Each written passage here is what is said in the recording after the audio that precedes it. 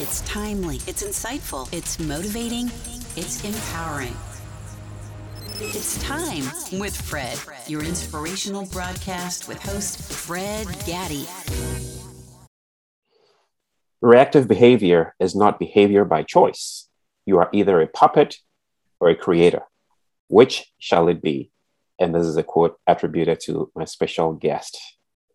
Thanks for tuning into the Time with Fred podcast. This is a podcast that challenges paradigms and mindsets that hold us back.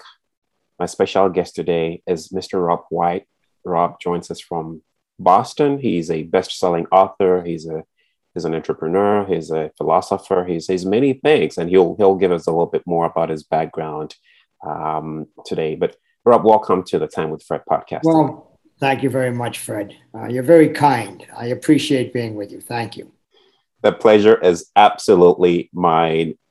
Rob, you're also the author of the latest book, The Maestro Monologue, right? And we're going to be doing a deep dive into that. But the concept, Rob, of the Maestro Monologue is that is to help identify what you call the intruders in our voices, right? So why don't you give us a little bit of an intro and what led you to write that book?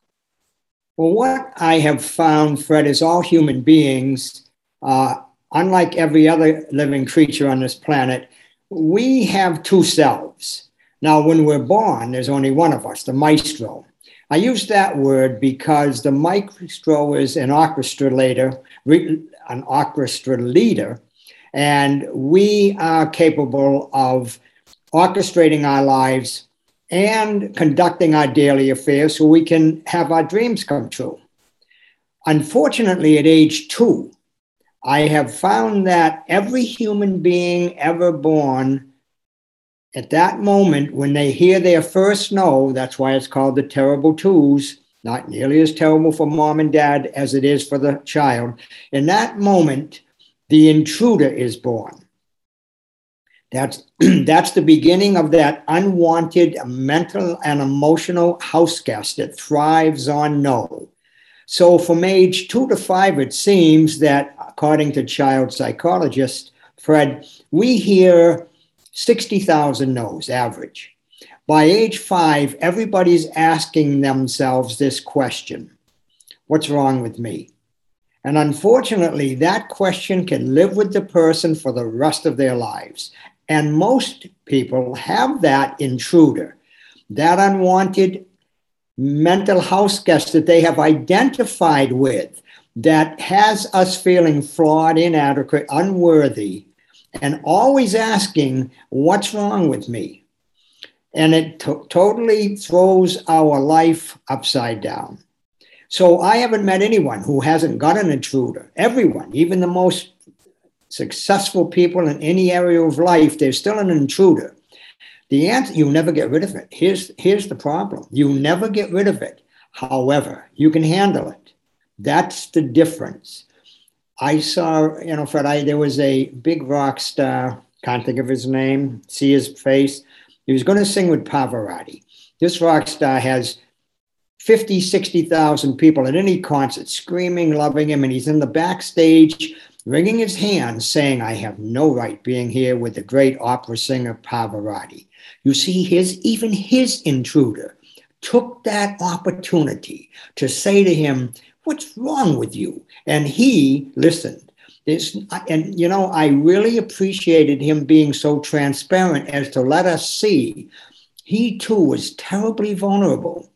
But some people, many people, the intruder runs their whole lives. The intruder are those howling no's you heard between age 2 and 5. Now, here's something that's interesting, Fred. Anything that happens to you in your adult age that really bothers you, it isn't what happens then. It reminds you of a howling no you heard between age 2 and 5, and that's what you're dealing with. See, that's the scary part. I went from being born in a small mill town on the wrong side of the tracks, the neighborhood fraught with alcohol and fighting and screaming and swearing. And I had to die of And I say die of the I am that I created to survive there. To get to where I am now, I had to die of that I am many times over. This idea of born again, it's not just the Christian idea. Every child is born again and again and again. He's born from being a crawler to a walker, a mumbler to being a talker, illiterate to being literate. Your daughter, she's a born again. That's what's so exciting. And they love it. But unfortunately, by age 12, once you take what's wrong with me out into the world, into elementary school and in your neighborhood, and you start validating it, because that's what you're looking for. If you're asking for what's wrong with me, I can promise you there's plenty of stuff you'll find out there. By age 12, many people have now got what I call a false assumptive identity. And they take it through their whole life, struggling with the world, struggling with others, becoming victims, always asking unconsciously, what's wrong with me? So that's the deal. Now, here's the good news. The good news is I went from a neighborhood, a ghetto, to now having beautiful homes on both coasts, having wonderful friends, having marvelous intimate relationships, having a state of mind, a state of peacefulness I never enjoyed. So it's not like you have to live with the other self, the intruder. But here's the most important thing to get. You got to own it. Before you can move from it, you've got to own it. You can't deny it's there. You must be willing to confront it. You must be willing to get that you put it together during childhood moments of fear and pain, and it has taken over your consciousness and hence taken over your life. This is a very powerful concept. And you talk about the false assumptive identity, right? Which becomes, unfortunately, part of the social or cultural constructs that many people grew up with. The problem is that this becomes the norm for a lot of people, that they don't know any better. How does one recognize that, one, that is false, right? How does one recognize that this is not normal? And let alone start that process of extricating oneself from that process, if that makes sense. It made total sense. Great question. First of all, during this pandemic, billions of people have been taken over by the false self, the other self, the unwanted mental house guest. That's the anger. That's the fear. That's the frustration. That's the doubt. That's the lashing out. That's all the intruder. So during testing times, everyone can be sure the intruder is going to jump right in and try to take over, take command. For many people, it doesn't take testing times. They get up, what's wrong with me? They go through their day, what's wrong with me? And they go to bed, what's wrong with me? What can they do about it? Well, first of all, it is awareness. It isn't easy to realize that you are giving yourself over to a false version of you if someone doesn't point it out to you. You need the awareness. So in children, see, Fred, you can't help but give your daughter 60,000 no's. She's pulling the cat's tail. Naturally, you're going to say, no, honey, no, don't do that. Well, you meant it out of love, out of caring for her. But when she was 3 and 4 and you said that was just something's wrong with me. It's like, whoa, where did that come from, Daddy? She doesn't say that. You see, no is a break from belonging. Your daughter, during the first couple of years, was so connected to you and mommy. This was wonderful. What a beautiful world. Look at us.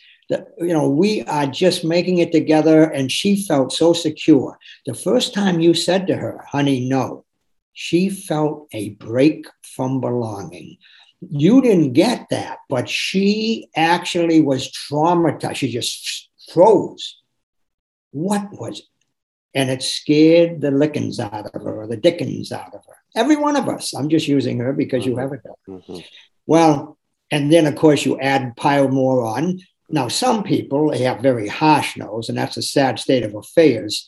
But even if you're the gentlest dad who said no, there's not a child at that age that ever interprets a no as a loving, kind word. Mm-hmm. It's just stop it. And what naturally comes next is, with all these no's, what in the world is wrong with me? Mm-hmm. So it's awareness. What really you want to say to a child, if you want to stop the pattern, when they're able to start by 6 or 7, you've got to let them know the way they're acting doesn't work in the world because you're hurting others or whatever it might be. It's not you, but it's the way you're acting. And that's, and you, so you have them identify less with that. You see, you have to let them know there's 2 of you, honey. There's the beautiful you that you were born to be. And then daddy said a lot of no's. You didn't know how not to. But there's another no that'll scare you and think that you are have you think you're inferior. Honey. And you want to know that's a lie. You want to know that no is lying to you. And I say this to adults. I say, I don't call them honey and talk quite so, but it's a lie. I say you got to call an MD, Fred. Yeah. It's so serious, you have to call an MD. A marvelous denial on the statements he's making about me. When he says to me, look how bald you are, you're old and bald now, you're ugly. I say, that is absolutely a lie. Why would you think I actually talk to the intruder? I own it. It's mine.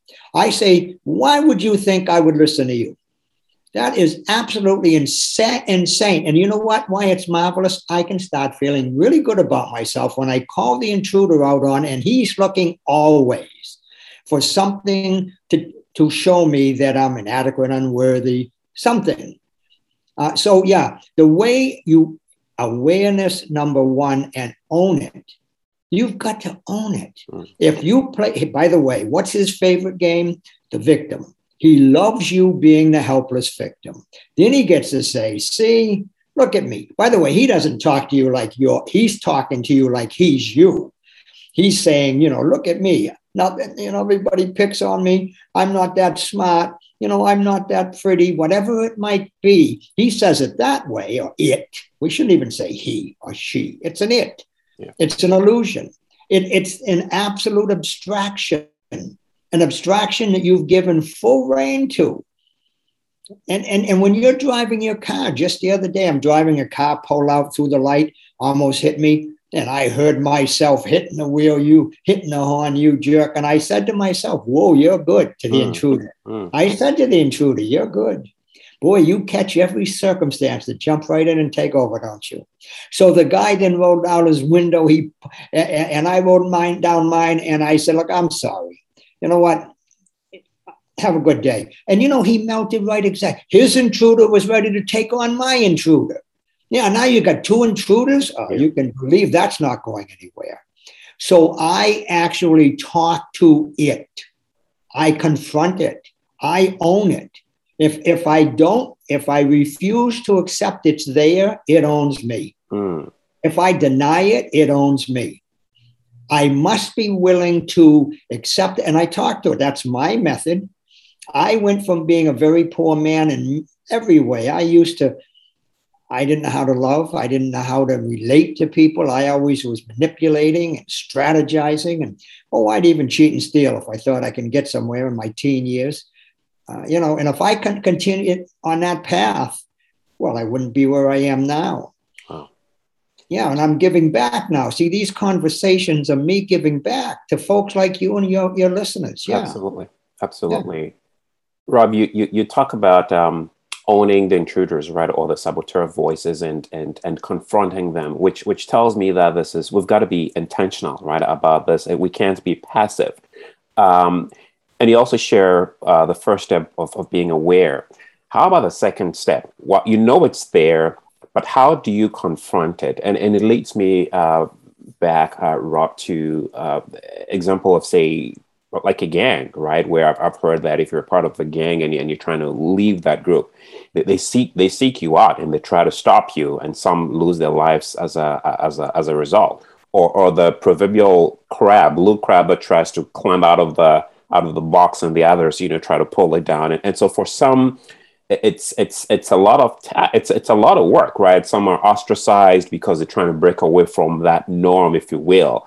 So in an attempt to avoid all of that, they just give up and say, well, it is what it is. This is the norm for me. It's not an easy task, right? I'll dare say, for one to be able to dissociate from those saboteurs or for whatever it is that's holding them down. What are your thoughts? Any ideas as to how to make it an easy process? I don't know that there is, but your take on that. Well, I love Steve, first of all, life isn't fair. So if you belong to a gang and you're a teenager and all the gang members are very nasty intruders filled with hate and anger, and that's what that is. That's them being taken over completely by the intruder, hating everyone and insisting you be one of them, which is calling forth your intruder. I've never had to go through that. And life isn't fair. That's a lot of work. Yes. Can it be done? I did it with one person, one young man. Yes. He had to move. I mean, he actually not only had to move in consciousness from thinking that life was out to get him, and he had to be tough because tougher than life, but he had to move. Yeah. He had to move right 10 miles away where they wouldn't find him. And you're right. Those gang members are so nasty minded. That's the crab, as you were bringing up for your folks who don't know. When they get down on the bottom of a crab trap and one of them starts to crawl up on the netting, the others pull him down. And if he keeps crawling, they'll pull his legs off. They'll destroy him in the name of. And so, yeah, that is where life isn't fair. I don't have an answer for that without going into a long study. But I do think you have a perfect example, though, because I think you share an example, Rob, of when you're trying to leave the teaching business to business, and I think your dad thought it was the most ludicrous idea. Can you share that with us? Oh, that's beautiful. You know, Dad was a wonderful man. He's passed on now, and he had an intruder who he was born in the Depression, so he would tell you that every time you talked to him, that had to come up. He was so fearful of lack and fear of debt. So I was a school teacher for 17 years, Fred, and in the city of Boston. And then I decided to quit to become an entrepreneur and a millionaire. But I only needed 3 more years. I could quit at a limited retirement and have a full health plan for the rest of my life. My father said to me, "What are you, crazy? See, there's this intruder. What's wrong with you? In other words, you're not good enough to quit and become he was a postman. What's wrong with you?" You know what he said to me? "You don't need a psychologist. You need a team of psychologists." But you see, how could I can't fix the intruder in him. I can't even point out to him that you're intruder. What I had to do was quite literally avoid him most of the time for the next few years because he was so how are you doing? Well, I'm doing good. I'm starting to put it together. I'm getting into the real estate business and I'm starting to put together a couple of properties. Oh, you're putting together. See, he had every reason why I should quit. Would they take you back if you went into the public schools? I don't know, Dad. I'm not interested. What's wrong? And we'd go right back. That was his intruder. Here's the great news, Fred.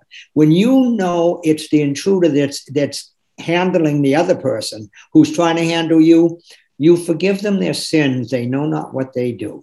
That's such a powerful voice, right, of influence in your life, right? And I wonder how many people can stand up to that intruder like you did, bravely, right, and yet respectfully, I'll assume, to your dad, right, and say, "No, Dad, I understand, but this is what I'm called to do." There are a lot of people, Rob, who I'd imagine cannot go against that, right? Whether it's dad, whether it's spouse, whether it's well-meaning friends or relatives, right? Teacher, lecturer, pastor, whoever. They're all these people around us, right? Who were voices of influence in our lives, right? So kudos to you for doing that and being convinced in your stance. But I don't think that's easy for a lot of people, wouldn't you think?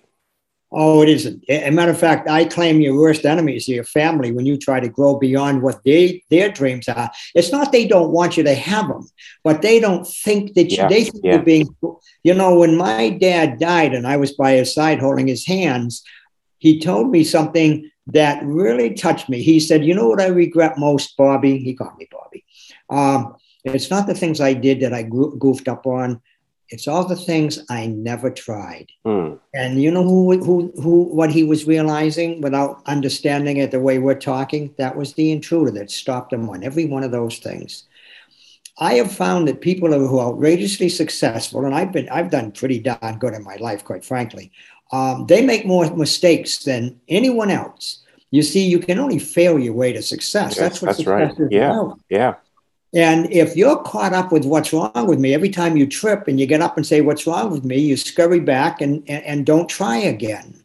So the likes of a Bill Gates, and they think, oh, he was so blessed. Look at him. He's got everything. I can promise you, for example, everyone knows the story. He quit Harvard to start a computer system. And now it's Microsoft. My God, he's worth billions. Nay, nay, nay, nay, nay. He quit Harvard. He started a computer system called something like GapStop. I forget the name.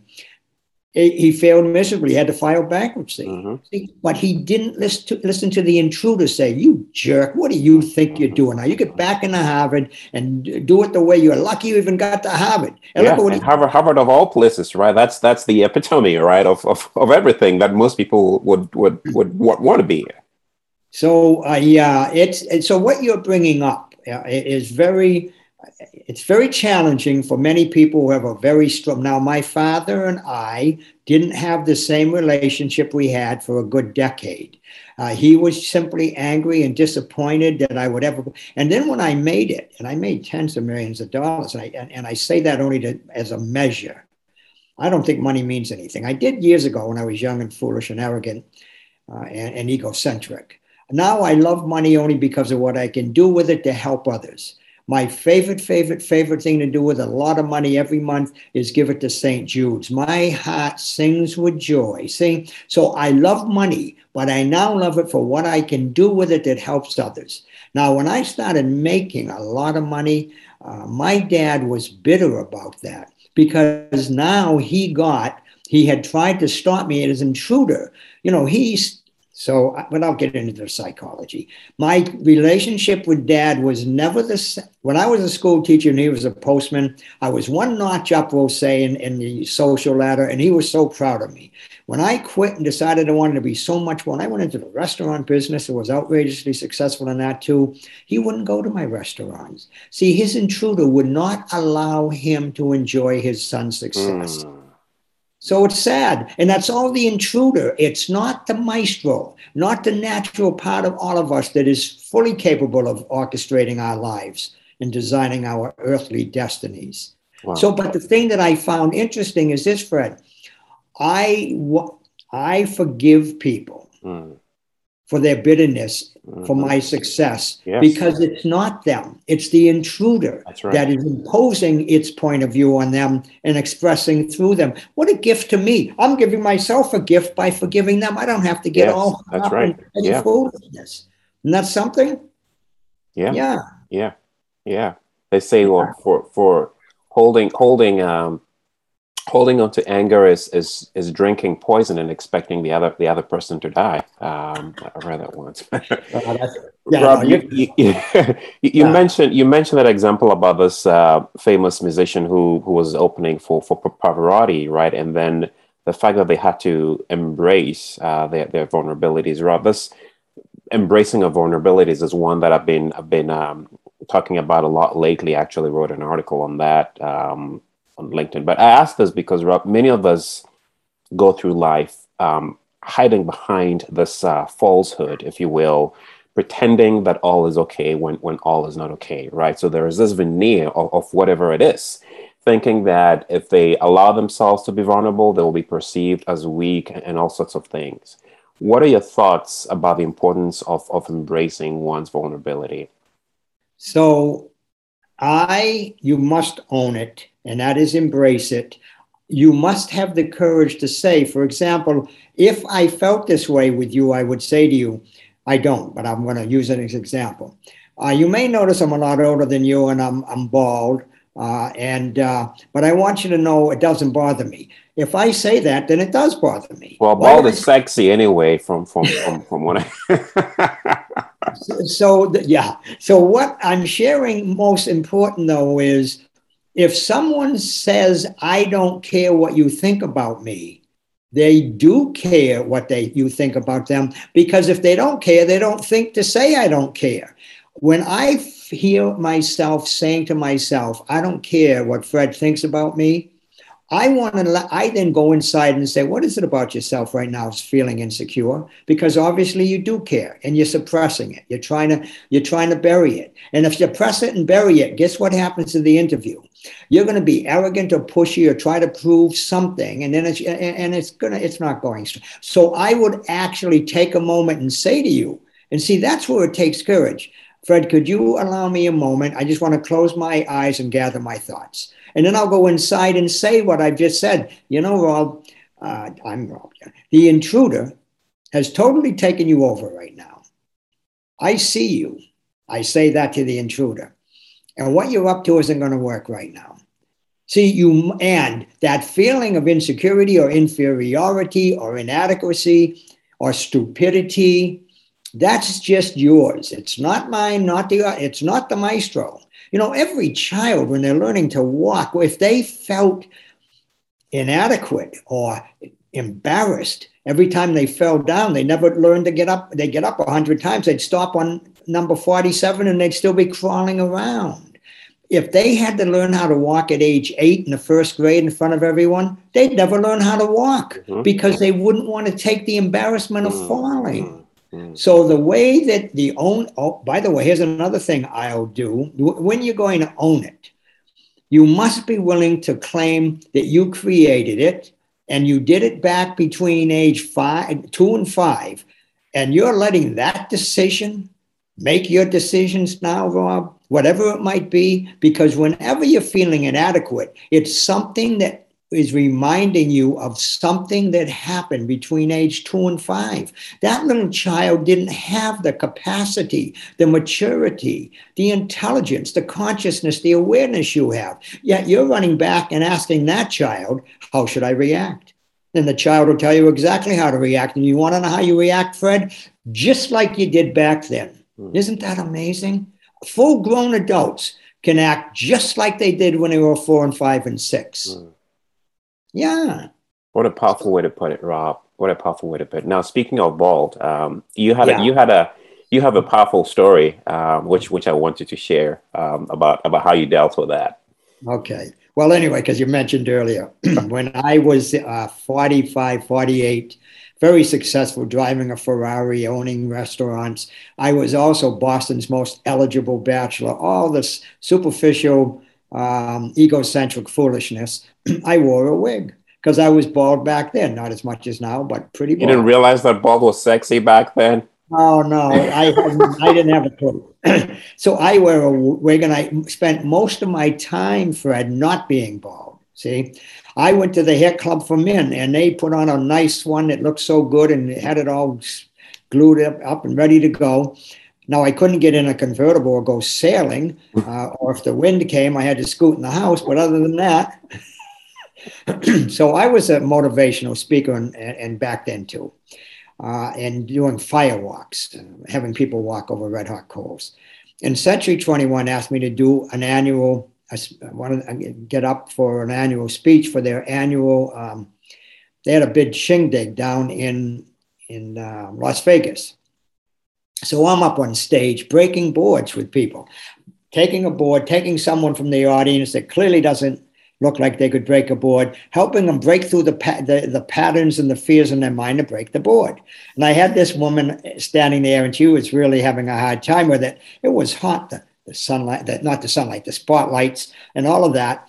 And I'm saying, you got to just really get into this. And I snapped my head to show how, and my wig fell off my head and landed on the stage. I bet it wasn't funny back then, right, Rob? Nothing funny. It was as quiet as a church mouse. Everybody froze. I looked up at the screen. There's a huge screen, and there I am, bald as a cue ball, sweating, panicking, and the wig is on the ground. So I then said, the intruder, that part of me that said, you fool, how stupid are you? You got to get right out of here and get on a plane and go back to Boston immediately. So I immediately looked behind me, and there's a stage curtain. Well, of course, there's going to be a fire escape door back there. They got a heavy They got to have one. So I went behind the curtain and I went to the left. Nope. All the way to the right. Nope. Now you got to there are a couple of thousand people out there in the audience, and they can see my feet because the curtain doesn't go all the way down to the ground. And I finally got, oh my God, I have to go out and confront this. So embracing your vulnerability, right? And there's no hiding it. I'm bald as a cue ball, and that's all there is about it. I went out, I picked up my wig, I picked up the microphone, which I dropped on the ground too. I said, this is just who I am. I got the biggest, kindest, most compassionate, loving, standing ovation. Everybody got themselves in that moment. You know, we're all hiding something. Oh my God, I can never let anybody. I just said, this is just who I am. Now, here's what's amazing, Fred. I went down there to get a standing ovation, but I didn't want to get it like that. And now that's the best standing ovation I have ever got in my life. Isn't that a beauty? Wow. What a powerful story. What a powerful story. Rob, as we kind of wrap this up, I want you to talk about your book, but before then, Rob, before you to look back, at your all the experiences you've had and what you've done and all, then you were to give an advice to your younger self. What advice would you give him? I would tell my younger self, it's very important that you enjoy yourself, because when you enjoy yourself, you're being yourself. And when you're being yourself, you have all the talents and skills you could ever want. And if you're trying hard to impress others and look good, I can promise you that other self that's not you, that will insist you're inadequate, it will take you over. And it will destroy everything about you that's beautiful. And I say, take that very seriously. It's scary to hear that, but it's important you do. Because you see, like even you, I really enjoy your sincerity, Fred. It's clear to me you really care, you listen. You're listening, and you're very comfortable to be with. You are allowing me to, I don't usually go this far out and be this transparent. And I've told those stories before, but that was a moment of transformation for me when that happened and I left the stage. I never put that wig back on again. And I sold my big, fancy, expensive Ferrari and got a practical car. And I stopped being an arrogant, know-it-all fool. That's what. What a powerful defining moment, I'd assume, right, for you. Oh, it's a gift. Life's gifts come in strange packages. I can tell you that, Fred. Wow. Yeah. And I bet that advice, Rob, would pass to would apply to our listeners as well. Typically, I like you to, but let's do it, Rob. There's probably someone listening to you right now who may be stuck, may have heard all these no's. May have had, to live with this false assumptive identities and just don't have any way out. I just want you to just address that listener, Rob, right now. Just talk to him. Well, I'd like to tell you this. I know what that feels like. There were times, first of all, I was a weekend alcoholic.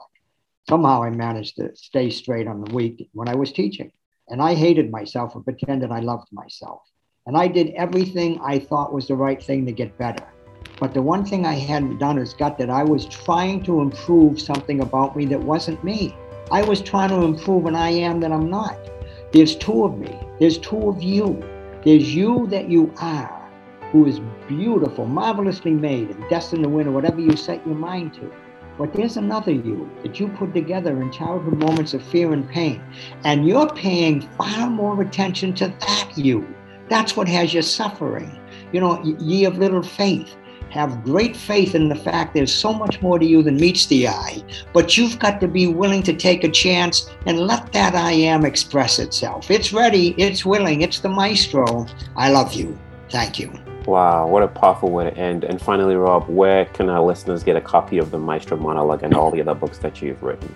Well, the Maestro Monologue is my favorite. I just published it. 50 years of living, 5 years of writing. It's on Amazon, Barnes & Noble. Please come over to my website, even robwhitemedia.com. A lot of good stuff there. This was great. You're great. I really feel good about myself right now, and you're a contribution to that. Thank you, Fred. Thank you so much, Rob, for coming and sharing these powerful nuggets of how to identify those intruders in our voices. And if you're listening to this podcast, I trust that you found a lot of value in this conversation with Rob as much as I have. And definitely check out Rob's website. It's robwhitemedia.com. And if this podcast has impacted your life in any way, please visit our website. Please visit the iTunes site and leave us a positive feedback. This helps us do the work that we continue to do. So again, thanks for tuning in. And until next time, stay well.